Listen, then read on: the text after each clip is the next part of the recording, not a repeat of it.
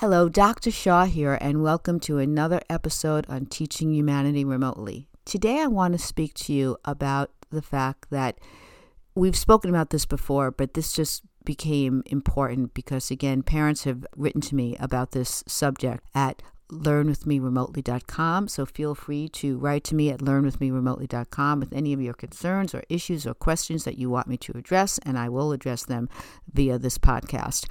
But what I want to talk about today is how we feel our children are feeling when, in fact, they may not be feeling anything that we think. For example, my son was born paralyzed from the waist down. So there have been times throughout my life where I project on how I think that makes him feel. And it took me a long time and many relearning lessons to realize that I have no idea how he feels. I mean, maybe sometimes I do, but the point is that I have to respond to the way I feel about how he is and what it's like. What I think it's like to be in the wheelchair is not as important as how I feel for myself it is for him to be in a wheelchair.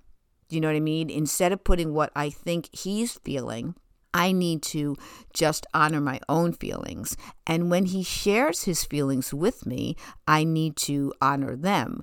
But it really is wrong. I mean, actually incorrect for me to project my feelings onto him because I really have no idea of how he feels. So I think it's very important. It's not only not taking it personally, but it's not giving it personally.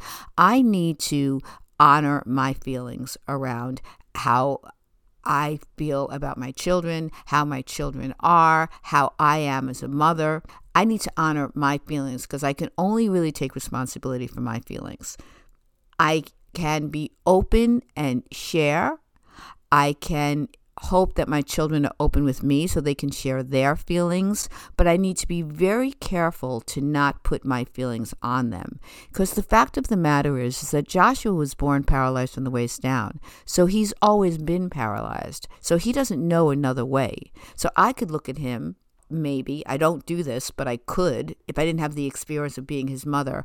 When I saw somebody who was maybe in a wheelchair, I could feel sad for them that they didn't have use of their legs or their arms or whatever my judgment was. And those are just my feelings. That person may not have those feelings at all. Joshua doesn't mind being in a wheelchair.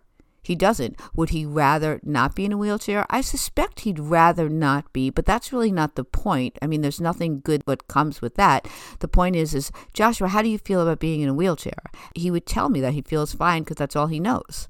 That doesn't mean that I think that he wouldn't want to not have the wheelchair if that was possible, but that's not possible for him. And given the fact it's not possible for him, given the fact that this is all he knows, his experience is completely unique to him, and I need to not put my stuff on him.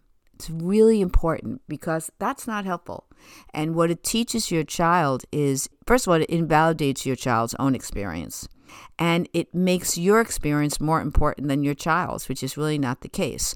What we want to do is have open communication where we're encouraging our children to talk to us and we talk to them, and we share our different experiences based on our individual vantage point. So I don't put my stuff on my child. I listen to what they need given their situation, and they listen to what I need given my situation.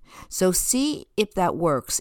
If that works, it would prove that you are a very good active listener and that you get out of your own way to really make yourself available to your child. And then you're modeling that behavior for your child to be active listeners and out of their way so that there can be some spaciousness for dialogue and for you to have a real relationship where each of you are bringing your individual needs and wants and experiences to the table, and you're sharing and therefore benefiting from that kind of sharing where the sum is greater than its parts. So I hope that's helpful to you. I found it really useful for me. I can now see myself putting my stuff on my kids and sort of say, I can get out of my way, and then just change the flow of the conversation. Until next time, please feel free to visit my website at learnwithmeremotely.com or go to my authors page, Dr. Mindy Shaw, paperbacks at Amazon. Thank you. Be well.